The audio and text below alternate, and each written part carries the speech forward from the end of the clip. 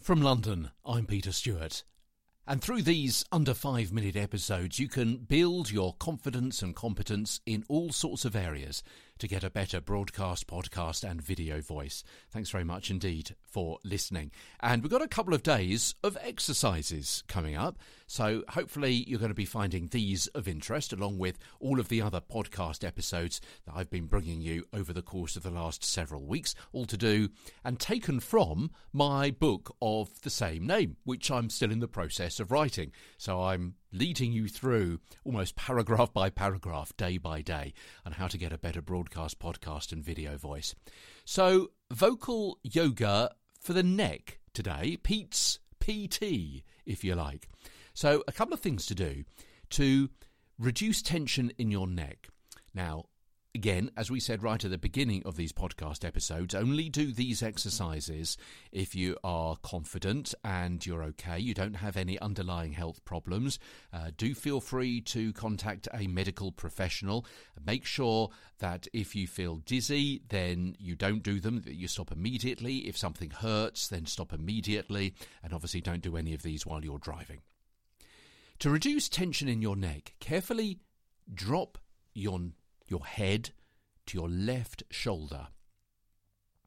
Hold it there for a few seconds and then bring it back carefully, gently to its normal central position and hold it, and then drop to the right shoulder and back. Okay, and drop your chin to your chest and bring your head back to its usual position. As I say, with any of these exercises, stop if anything feels uncomfortable and do these gently, particularly with your neck. Do them gently, no hard jerks. So repeat this left, right, back, front routine a few times. Now drop your head forward and roll it to each of those positions again. Right shoulder, back, left shoulder and front. And repeat that 3 times. Gently, carefully. Don't push it. Don't force it. Let it happen naturally. What song was that lyrics from? Then roll your head in the other direction again 3 times. And to become aware of your head placement, this is just an idea about how your head sits atop your shoulders. You can buy a cheap, lightweight foam neck collar or a brace. They're only about $5, pounds, euros.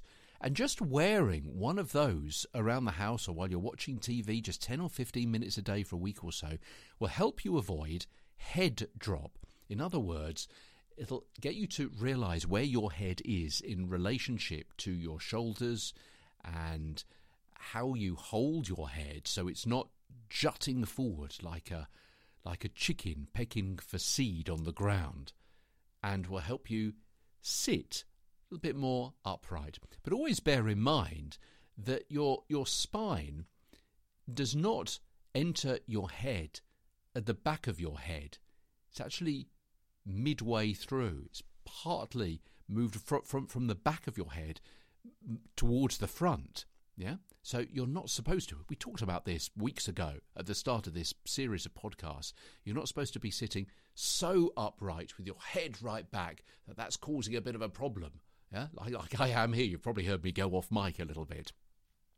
So don't force it into a situation that it shouldn't be in. But as I say, just wearing one of these really cheap neck braces, £5, euros, just sometimes help you realise and remember where your head could be. But as long as you're not then tempted to have added tension in that whole neck shoulder area because you're wearing it, it's purely as a kind of reminder, as an aid memoir.